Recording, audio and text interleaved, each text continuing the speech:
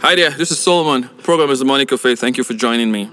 Today I'll talk to you about investing in the stock market or investing in stocks. So from time to time, people ask me about how they should go about investing in stocks. They want to know if it's good to put money in the stock market. They want to know if shares will be a good place to put money now. They also want to know what shares to invest in and whether it's profitable to put money in shares. And so this episode is dedicated to those kind of people who need to know more about how to trade in the market, particularly the stock market at this point. Investing in stocks and in shares and maybe bonds or whatever are all instruments in the stock market. And I usually would tell people that the stock market is just like any other kind of market.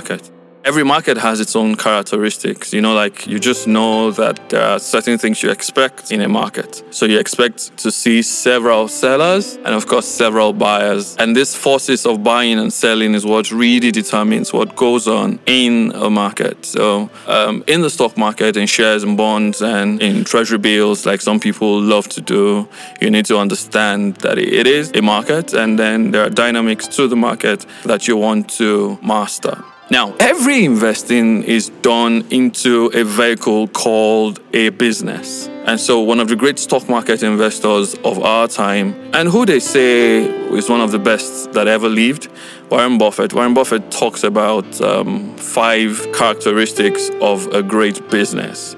He says that there are 2 kinds of businesses in the market. There is what you describe as a great business, and then there are other businesses. So you can only put your money in one of the 2 kinds of businesses. You're either buying shares or bonds or stocks of a great business, or you're doing that of a regular business. A regular business might make you money a while, but you see, a great business will make you money for a long, long time. Businesses like Coca-Cola, businesses like Apple, and quite a number of those kind of businesses usually will do you well if you're buying shares or stocks in those kind of businesses. We will continue in subsequent editions where we'll share some more insights as to the strategies and the techniques and insights as to how to invest in the stock market and play the game of money using the stock market as your desired wealth vehicle. This is Solomon. It's been the Money Cafe.